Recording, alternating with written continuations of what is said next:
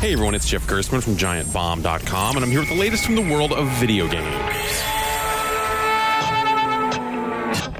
The video game industry usually gets off to a fairly slow start at the beginning of the year, though we'll see a few big names hitting stores this January. Capcom's latest Monster Hunter World, hits on the 26th. The series has been hugely popular in Japan, but has never quite broken through in North America. World represents the company's latest attempt to make the game easier to get into. Hopefully they won't alienate their existing fans along the way. Most Dragon Ball Z fighting games have been pretty awful over the years, but Dragon Ball FighterZ, that's fighter with a Z, also out on the 26th, might actually buck that trend. It looks pretty cool. Season 3 of the beleaguered Street Fighter V hits on the 16th and brings with it an overhaul of existing characters and the eventual release of 6 new ones. They've been slowly getting this game back on track, so this might be an okay time to get back into it. For more news and reviews from the world of video games, find me at GiantBomb.com.